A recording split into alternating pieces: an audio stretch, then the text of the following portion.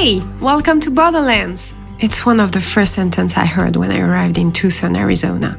Borderlands is a podcast on the US-Mexico border and the impact of its control and surveillance system on communities. But Borderlands, what does it mean? For some people, it's a southwest border, the far west, with sun, cactus, and dust, like in the movies. For others, it's part of a broader native land. For some others, it's El Norte, the north of Mexico. Borderlands could also be materialized by the Sonoran's Desert sitting on both sides of the border. Borderlands is a mix of communities with different perspectives in seeing and living this region.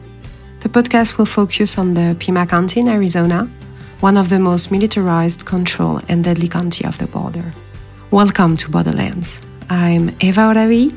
I've been working for 15 years on migration and border issues in the EU-African region. I'm a French activist and a Fulbright grantee who lived in Tucson, Arizona for 6 months in 2021.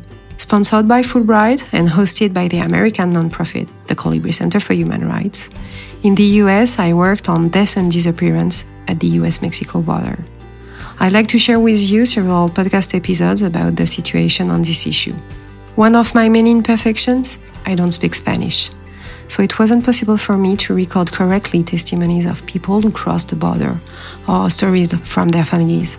The podcast tries, with a maximum of diversity, to compile interviews in English of people living and working on migration in the borderlands. The goal of this podcast is double. At first, to alert, like many others before me, about the dangerousness of the ongoing migration policies at the US-Mexico border, crying out for international law and freedom of movement's respect. Secondly, it's a way to be grateful and leave something to the people I met in the borderlands during these 6 months. Welcome to Borderlands.